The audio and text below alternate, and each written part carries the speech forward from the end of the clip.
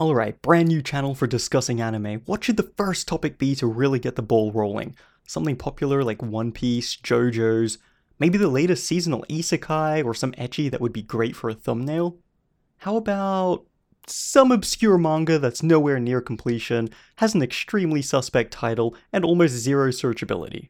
Oh yeah, that's a big brain idea. Ladies and gentlemen, today I present to you This Is Why I Love I Shaved, Then I Brought Home a High School Girl. A series which, name alone, is enough to get you added to multiple watch lists, and a series that I have recently fallen massively in love with. Real quick, this is a new channel where I'll be discussing anime and manga. Leave a comment/recommendation if you want me to discuss other stories, and be one of my first subscribers. Enjoy!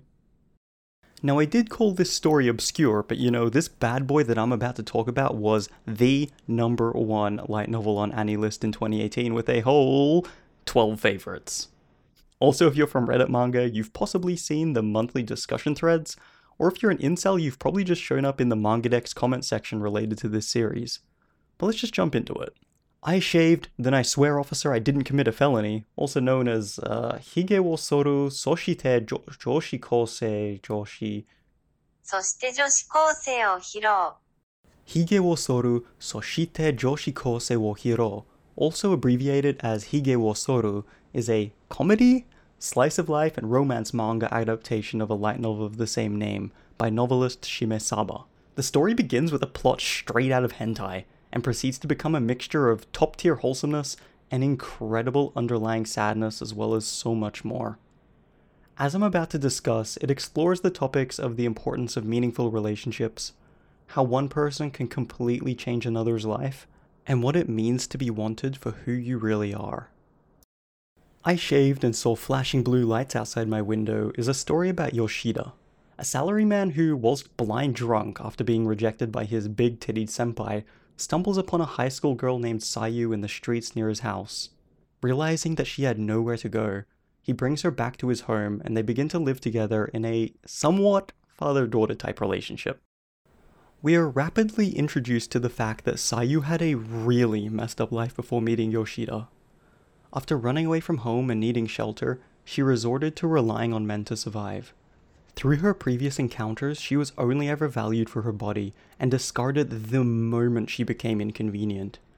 She learned that everything given to her had to be repaid, and she learned that the only thing that she had of worth with which she could repay the debt was herself. Sayu grew to believe that the only way that she could ever feel wanted and valuable was through fulfilling the physical desires of another. And then enter Yoshida, who actually treats her as a valuable human being, mindful of her comfort, attentive to her needs, and most perplexingly to Sayu, utterly rejecting towards her sexual advances. This happens because, you see, Yoshida doesn't want nor need that from Sayu, because what he gets from her is the thing that so many of us in this modern world are lacking: genuine, compassionate companionship. Yoshida's rejection of Sayu's sexual advances play into a major theme for several chapters in which Sayu wrestles with the idea and at the discomfort at the foreign notion that her body isn't wanted or needed in repayment. She'd never experienced this new type of desire. The type of desire where she was wanted not for what she could do in a one-sided way that conformed to the expectations of and for the pleasure of the other person, but she was wanted for who she really was as a human being. She was wanted just for being her. I think that these two themes really are the core of Hige wo soru: building and living within a genuinely caring companionship-styled relationship, and being desired for who you are, and not just what you can do to meet the expectations and the pleasure of another person. I think these ideas play into a really large part of why I love this manga so much, and also why it resonates with so many readers. It's a common observation that in this modern world, where we are more connected than ever, we are simultaneously more isolated than any humans ever before us. In this modern world, we truly are lonely in the crowd. Coupled with this, we as humans will naturally seek to conform to the norms and expectations of our culture, and also the norms and expectations of our closer circles. And within these closer circles of ours, we may be able to reveal more of ourselves, and be valued more for who we are, rather than what we can do for others. But really, to how many people can we ever reveal all of ourselves to and still be confident in absolute acceptance? And then to a degree, as humans, it's natural to value and to be valued by others by what we can do for them and what they can do for us, regardless of who anyone really is. We are, to so many, simply replaceable. The story of Hige Wosoru displays these feelings so clearly. Sayu suffered from this, being used and valued only for what she could do, and then tossed aside because what she provided became outweighed by her inconvenience.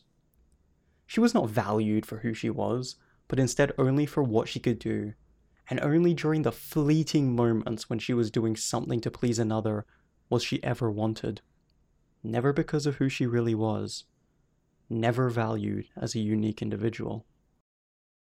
This is where the two themes of companionship and desire to be valued from Hige Wosoru really connect with the reader and allow for deep immersion and, for lack of a better term, wish fulfillment. This feels similar to me as I read it, as how I would feel reading a shonen power insert, where I as the reader would want to feel strong.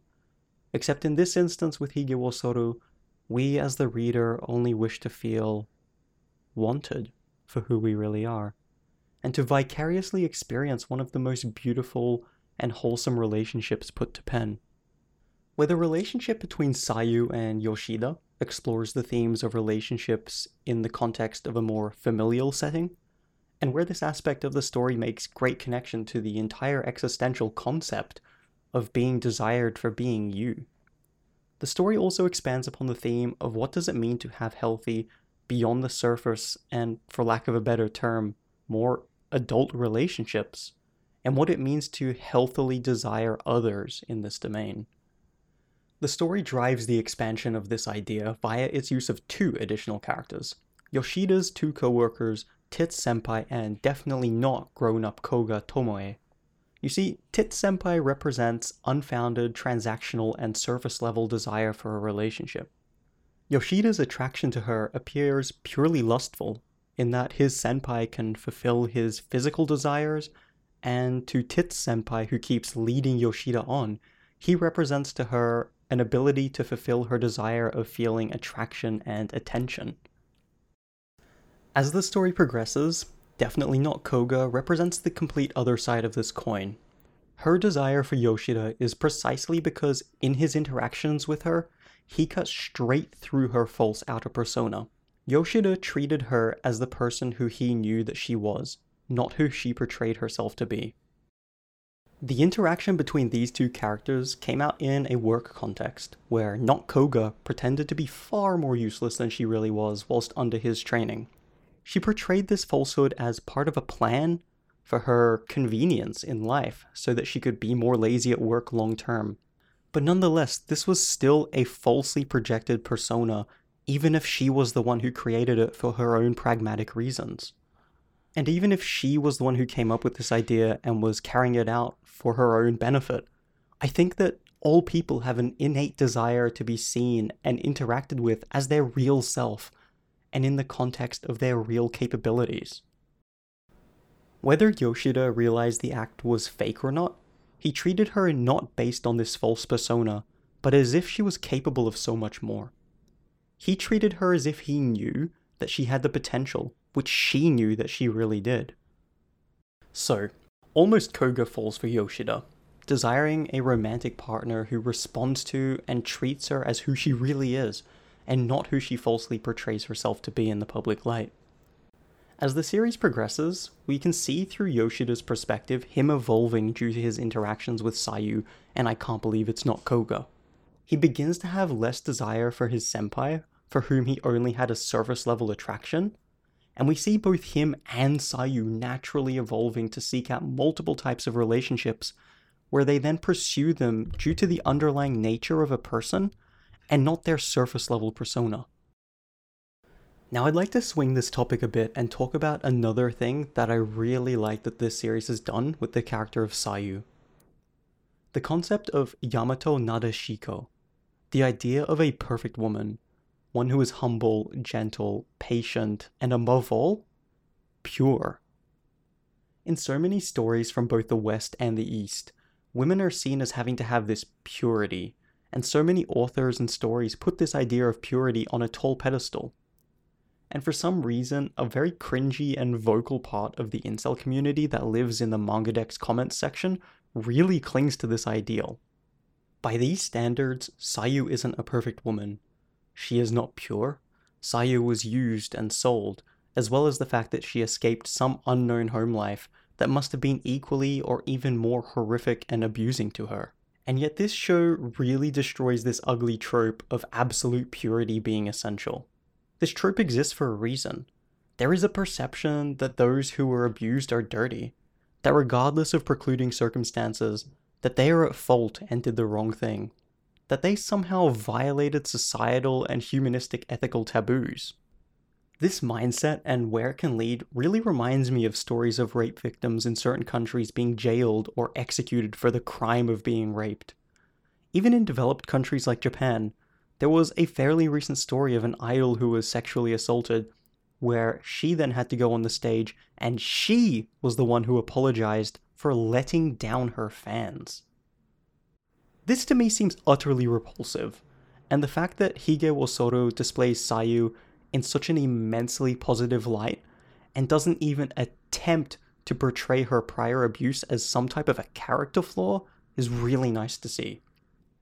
Not even despite her past, the story just never even offers the possibility that the precluding events of her life could possibly be a blemish on who Sayu is and how valuable she is as a person. Now finally, to take a much less serious note, I really enjoy how this manga avoids cheesiness.